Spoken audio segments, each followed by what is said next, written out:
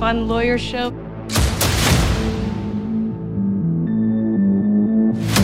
just started a superhuman law division, and I want you to be the face of it. Lawyer show. So imagine running a superhuman law division of a law firm. That's exactly what we're going to talk about here. And we're going to start off this series by reviewing the new She-Hulk Attorney at Law on Disney+. So let's dive into episode 2 of Superhuman Law Division. I'm Greg Lambert, and alongside with my Superhuman Law Division co-counsel, Joshua Lennon. Joshua, it's good to see you. It is good to be here, Greg. Thank you so much for having me. So, well, this is as much yours as it is mine. It's just I get to talk first, I guess. So, speaking of first, last week we both made a few projections on some things that we thought were going to happen on the show. And it turned out I was completely wrong, and you knocked it out of the park, at least on one thing, which was you said the case that Jennifer Walters was prosecuting would result in a mistrial, and I think you were right. You want to just start us off there? Absolutely. So at the end of the last episode, we saw that superhuman influencer, Titania. Titania, thank you. Yeah. Had burst into the courtroom in a fit of rage, was about to crush the jury. And so Jen Walters transformed into her She-Hulk persona and saved everyone. Yay. At which point, her opposing counsel behind the scenes went and filed for a mistrial, saying that the very fact that she saved the lives of the jury would have undue influence on them, such they couldn't separate the arguments of the trial from the fact that one lawyer saved their life. Yeah. And while this seems like a bit of a stretch, mistrials happen every day. It's a procedural event that happens when something outside of the court's influence is having an impact. And it could be, for example, that your jury is reading social media about your trial when they've been explicitly warned not to, or that there's some type of improper contact between the parties and the jury. And so anytime you have something like that, there's a procedural rule where one side can say, hey, this isn't a fair trial anymore. And the judge agrees, a mistrial is declared. What's interesting about it is winning a mistrial motion doesn't necessarily mean that you've won the trial. It just means that you now get a second trial, a new trial with a new jury without that undue influence. And that's what's going to happen to this company. The benefit to them is, with the mistrial motion, that they now kind of get a second chance. Right. They get to see what arguments were brought out by Jen Walters' side.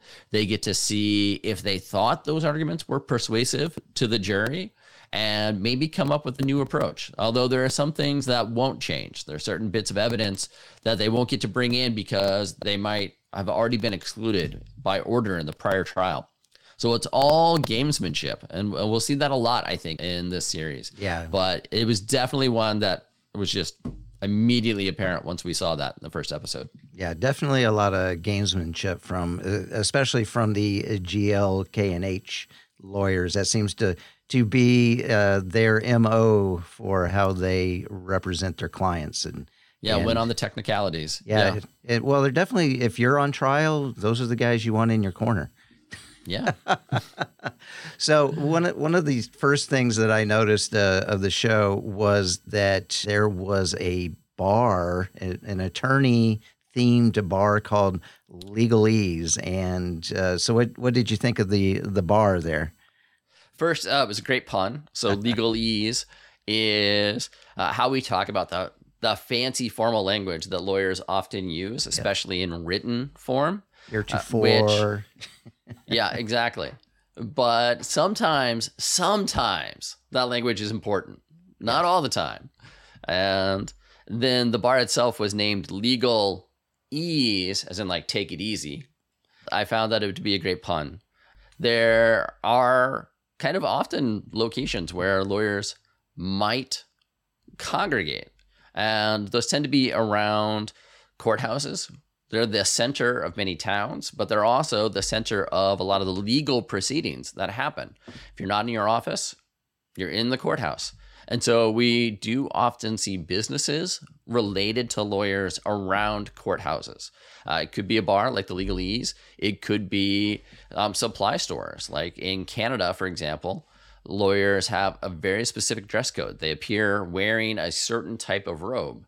And so there are stores around the courthouse here in Vancouver that actually cater to lawyer clothing and other lawyer paraphernalia that is required as a part of the rules up here.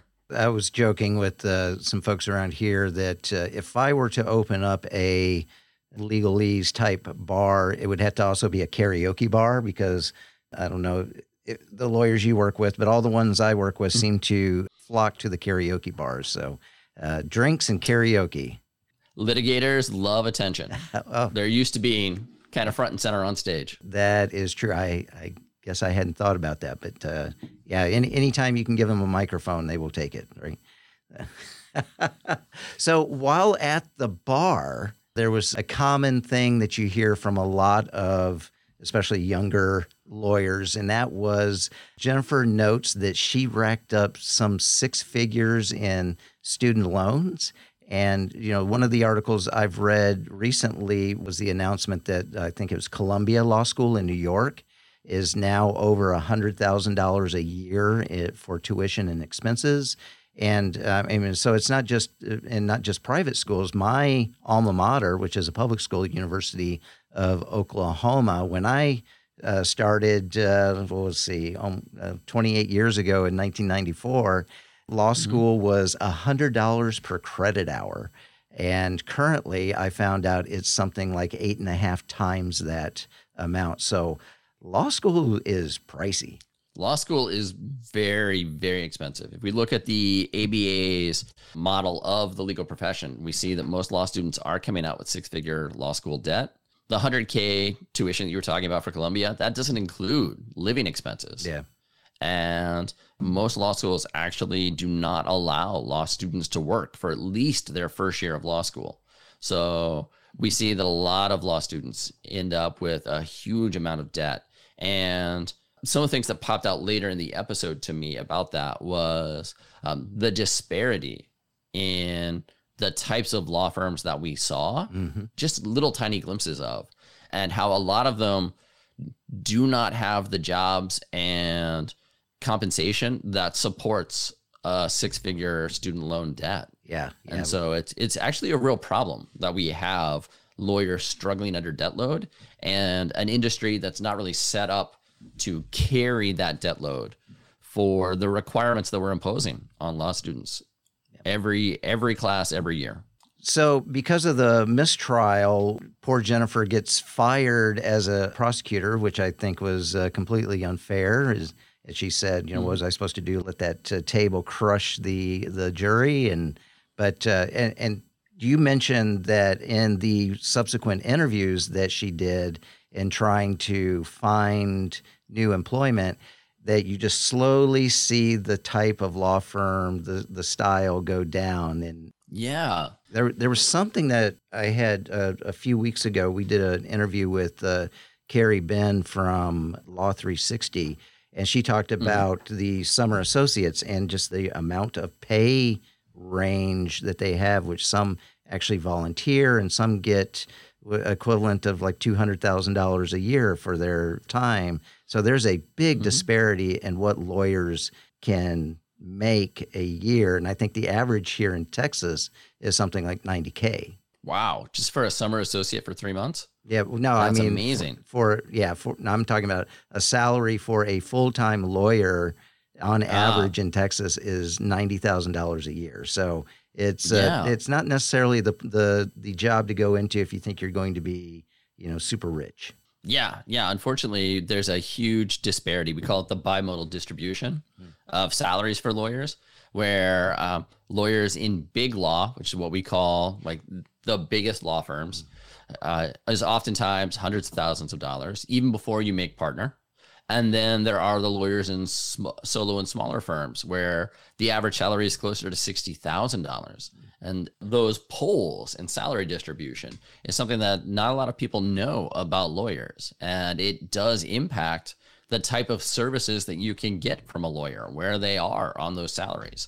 And so as Jennifer is interviewing for a new job, we see she's in the white shoe law firm with the big office and all the fancy art on the wall. And then it kind of has some signals that you can see that she's moving maybe a little bit down the income stream, where now they have a bunch of law books. Still, they've got a library, right? But they're looking good.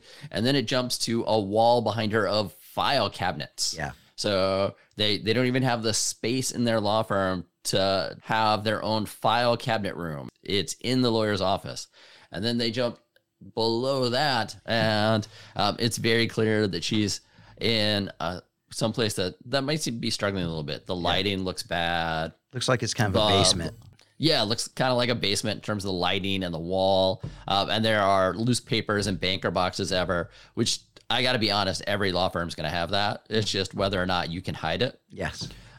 Yeah. And so just watching those subtle signals as she was interviewing was apparent to me that these people do know that different law firms exist, and they operate in whole different classes of income streams and the people they service. And they were trying to bring that out in the subtlest of ways. Yeah, so she does end up going back to the legalese bar by herself after being fired and then being told that she can't get a job because she's a superhuman and they don't need that distraction. And then lo and behold, she runs into Mr. Holloway from GLK&H and is offered a job specifically because she is a superhuman. So I guess if you can't fight them, join them, right? Yeah. And the offer itself is really interesting. We definitely know that Holloway has a very interesting approach to employee management. Yes. He does not seem to be empathetic No. to Jennifer's dire straits with her student loans and not having a job, and clearly has designs on utilizing her for his own benefit. Yes. Right. She's a tool that he plans to use. And so there are certain things that he's actually doing to her that might be indicative of a big law partner. Big law partners make their money often by leveraging younger attorneys, and then the younger attorney's work is charged at a certain hundreds of dollars per hour. Some of that is pocketed by the partner. We call that profit per partner. It's a really important metric in big law firms. Then some of it's used to pay like the salary of the younger lawyer, et cetera, et cetera.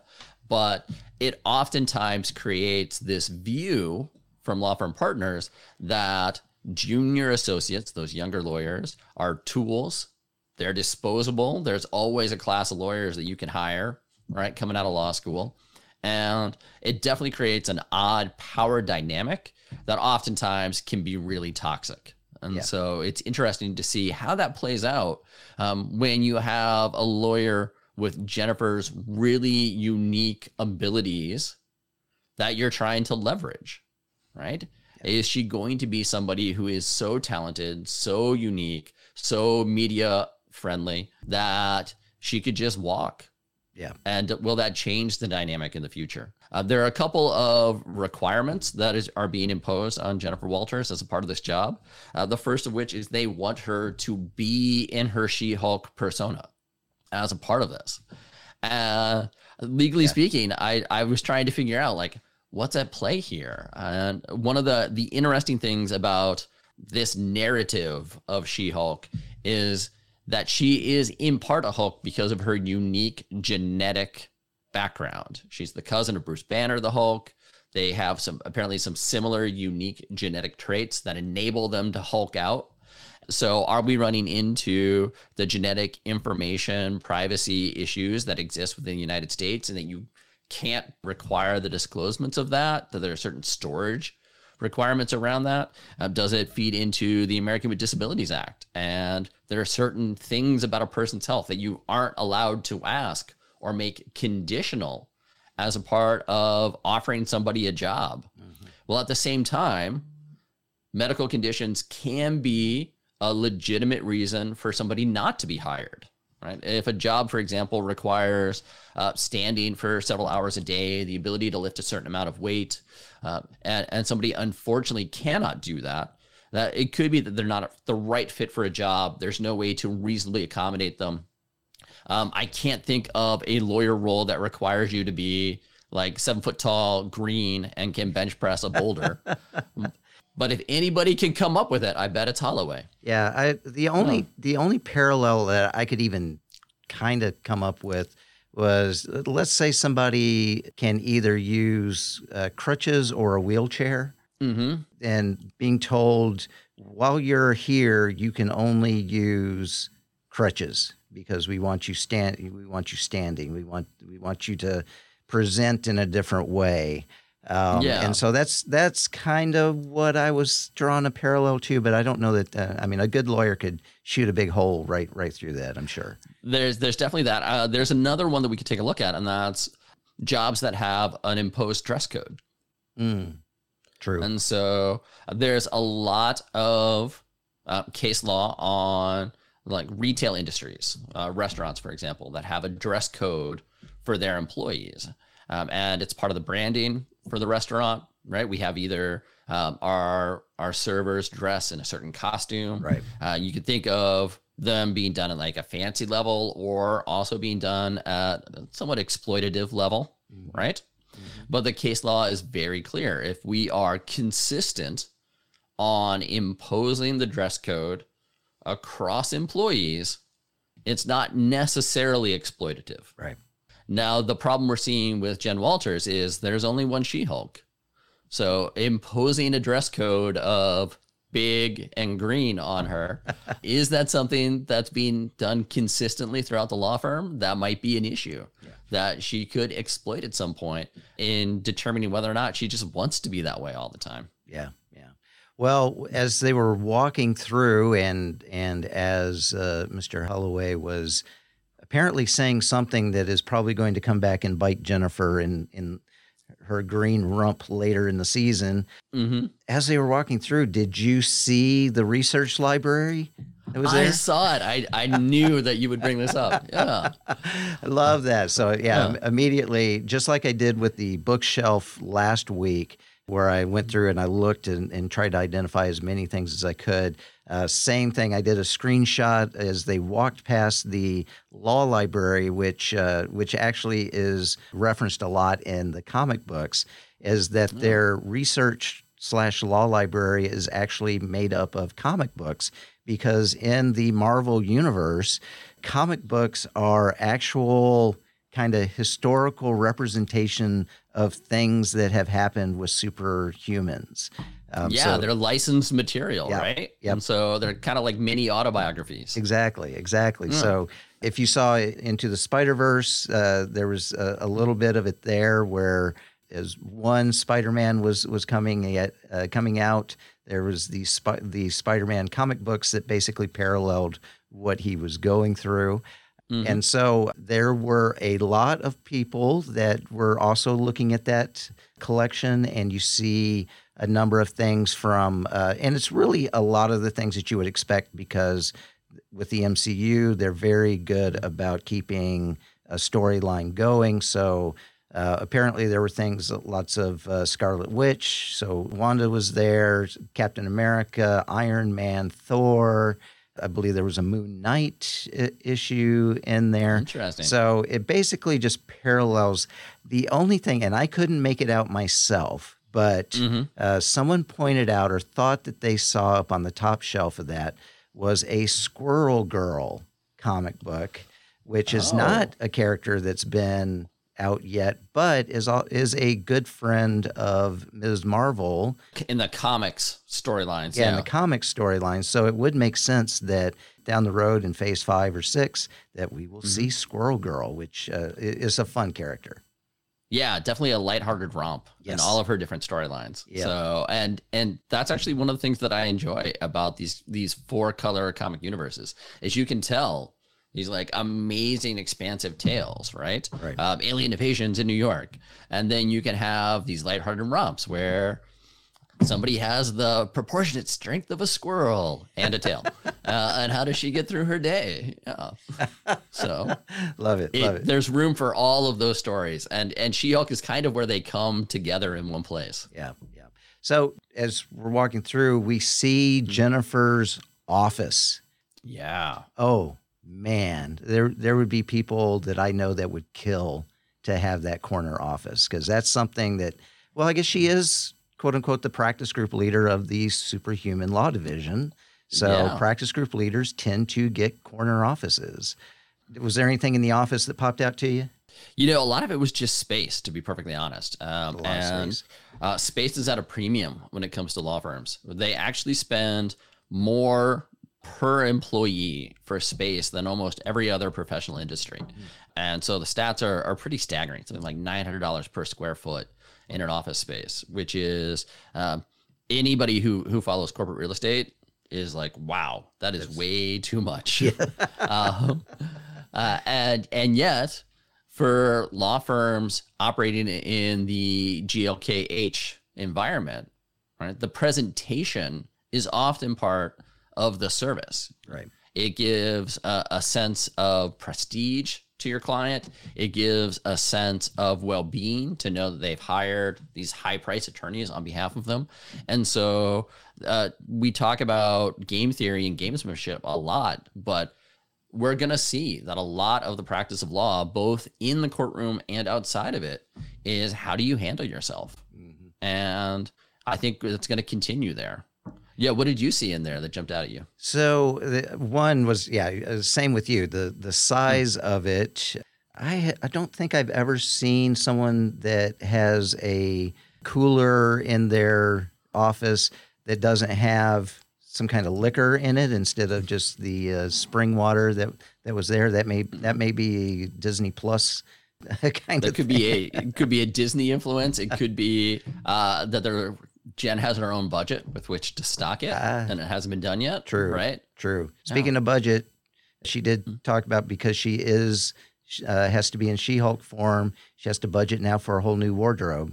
So, but Nikki, her paralegal, who she got to come over with her, that was one of her, in fact, it may have been the only demand that she had in taking the job, which Holloway said he could care less who her paralegal was.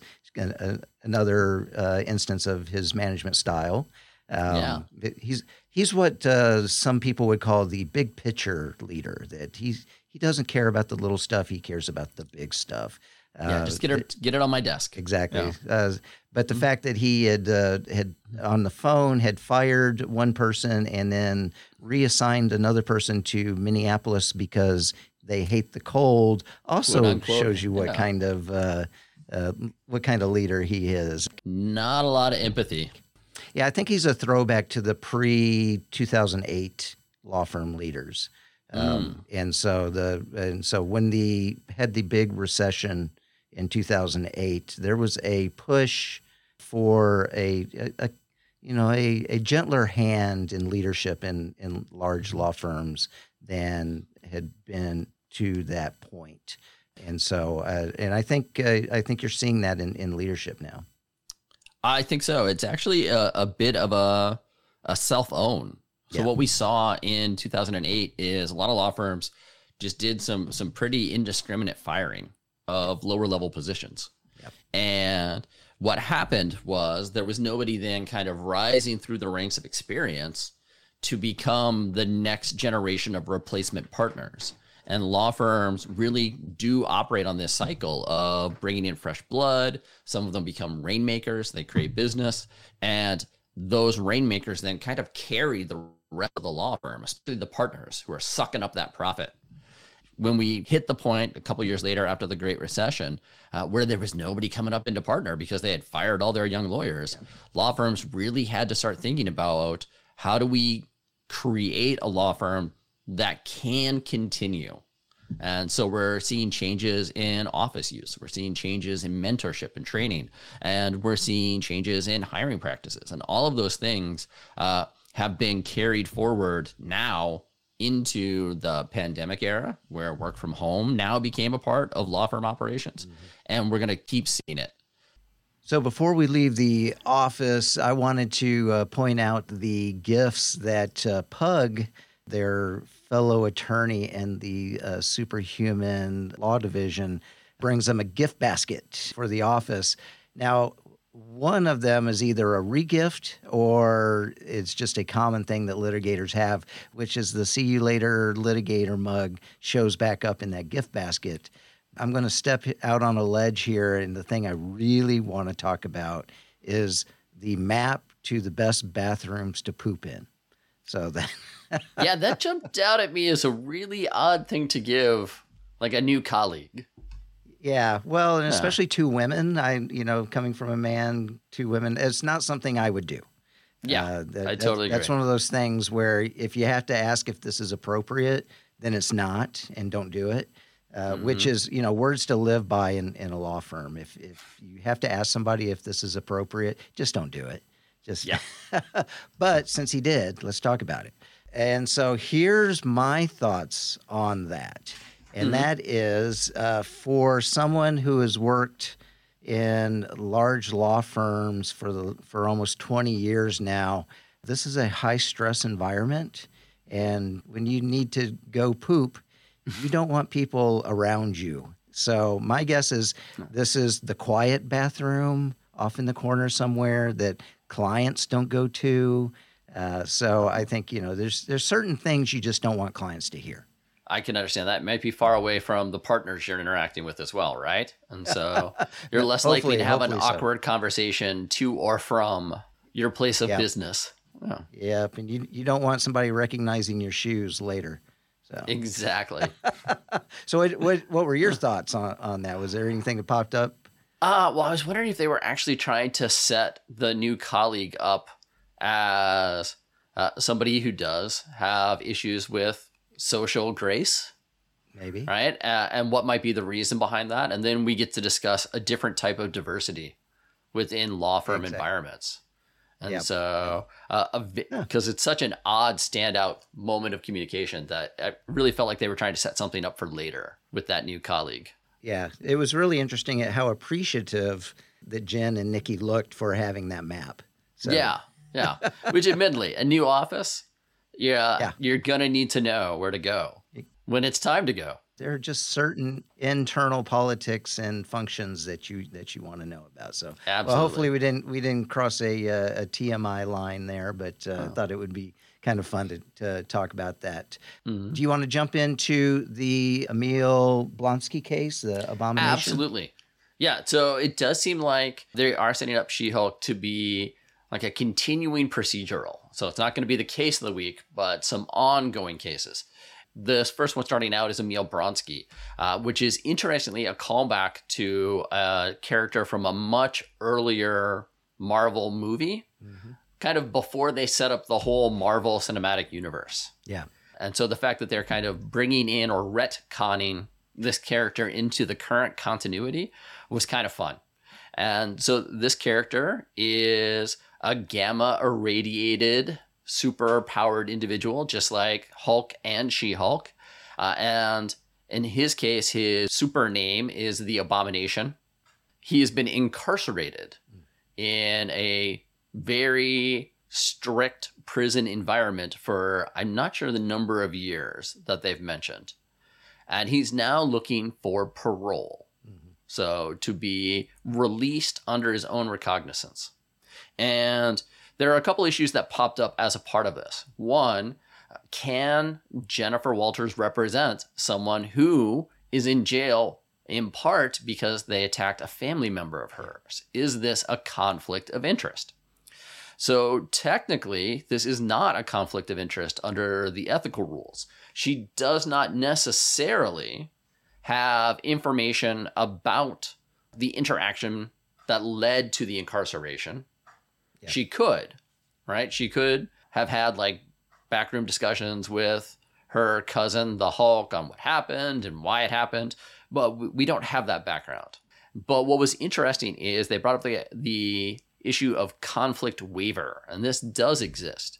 And that is a client who knows that a lawyer or a law firm has a conflict of interest can choose to waive their objections to that conflict of interest. So importantly, and this is what they didn't include, is oftentimes it's recommended that that client get a second opinion from an independent lawyer in order to ensure that they are informed when giving consent to this conflict waiver. We don't necessarily see that happening, and so it could still be an issue in the future. Is Emil Bronsky waiving the conflict of interest without giving informed consent? I don't think that's going to happen. I think there's a reason all of these individuals are coming together, and we've yet to see it emerge within the story itself. But I think they want Jen Walters there for a reason beyond the conflict of interest. And so they're just going to ignore that whole point. Yeah. And since I deal with conflicts in my day-to-day job, one of the things that is interesting here that you don't get normally in a large law firm environment is usually there's an opposing side. So when you talk about conflicts, the conflicts tend to be one side against the other. Either we've represented both sides and we need to get both sides to agree to waive that if they think it's in their best interest. But here there's just one party, and the conflict is internal with the lawyer themselves. And so Jennifer brings it up, which she should. Lawyers, whenever they have a conflict, they have the legal duty to identify that conflict and do whatever it is that they need to do, whether that's creating an ethical wall that bars them from knowing anything about that if their firm represents them, or it's doing anything that would relieve the parties involved to understand, one, there's a conflict, here's what we're going to do about it. And of course the parties themselves, just like with most things in America, you can contract your way into anything. And basically by signing a waiver, you sign a contract with the other parties that says we understand that and we are waiving our right to bring this up as an issue later on. It's something that's very common in large law firms just because we represent so many clients that we have entire teams dedicated to the conflicts process. For us, it's both looking at the clients themselves and the matters that they're bringing. And then one other thing that we do with conflicts here is whenever we hire somebody, we also run conflicts because when you bring somebody in, you bring everything with them as well. All their conflicts. Exactly. Yeah. Exactly. Conflict sounds mundane and boring, but it can be very interesting at times. Whole bunch of paperwork involved with it. Exactly. Every time. Yes. Yeah. So the matter itself is again, you mentioned that it is a parole hearing. Yep. I found it interesting at some of the advice that Jennifer gave. One, I think she implied, please don't read the haikus to the parole board that he had created. Although it was mentioned by Bruce Banner or Smart Hulk that he actually appreciated those kind haikus. He appreciated the haiku. Yeah, so a parole hearing is going to take a look at do we see evidence of rehabilitation on the part of the convicted individual? And also, are they going to be a harm to themselves and others outside of the prison environment? And what is the likelihood of recidivism? How likely are they to engage in crime again? And all of these will be metrics that'll be weighed on Emil Bronsky if he does get a parole hearing, which is one of the things we haven't established yet. But they did leave with a bit of a cliffhanger at the end, where it looks like there's evidence of Emil Bronsky having escaped prison at some point. Yeah. And they included a scene from the Shang-Chi movie. I know I'm mispronouncing that, where there was Wong, the character from the Doctor Strange movies, in a kind of Fight Club-esque tournament against the Abomination. Anybody who's seen that movie, which is a great movie, I highly recommend it, also knows that there's a little bit more going on in the relationship between Wong and Emil Bronsky. And I think my prediction for the upcoming episode is that we're actually going to see that this is part of the rehabilitation process for Emil Bronsky. It might be his court-mandated therapy that is taking the unusual superhuman approach that only happens in a 4-color universe. Yes. I hadn't even thought of that, so I'm going to be interested in watching the next episode to see if that comes to fruition or not. I also want to find out who is Bronski's 7 soulmates that he's found through the pen pal system in prison. I wonder if there's something there as well. I totally agree with you. I think the fact that it's a highly specific number, 7 soulmates, makes me wonder whom they're setting up for that. Yeah. And is it going to be like some future supervillain club that we don't know about yet? Well, definitely, I think a lot coming to us over the next. Well, I think is this a 10-episode series? Is that what it? I think it's 8. Oh, is it? Okay. But I'm looking forward to however many are left. Yeah, absolutely. So we're still looking for some advice from the listeners out there. Maybe you can give us some suggestions on some real-life superhuman lawyers that are out there. It doesn't necessarily have to be anyone extremely notable that people would know off the top of their heads, but if you've had interactions with someone who you think has gone above and beyond, and just let us know. And Joshua, I know you mentioned gamma radiation earlier again. Yeah. I did have one listener reach out to me and say that gamma radiation is real. There is such a thing as gamma radiation, so that's noted. But he also did point out that it will not turn you into a giant 7-foot-tall green Hulk. What they describe as gamma radiation in the Marvel Cinematic Universe clearly does not conform with the laws of physics in our real world. And so I do think we have to describe it as separate than actual gamma radiation. Exactly. Well, yeah. I am looking forward to watching episode 3. If anyone wants to reach out to us, I can be reached at G. Lambert or Glambert on Twitter. Joshua, what about you? My Twitter handle is @Joshua Lennon, Lenon. And we actually have a podcast Twitter account too. It's a Superhuman Pod. So just reach out to us at any of those 3 locations, and we'll talk to everybody next week. Stay super, everyone.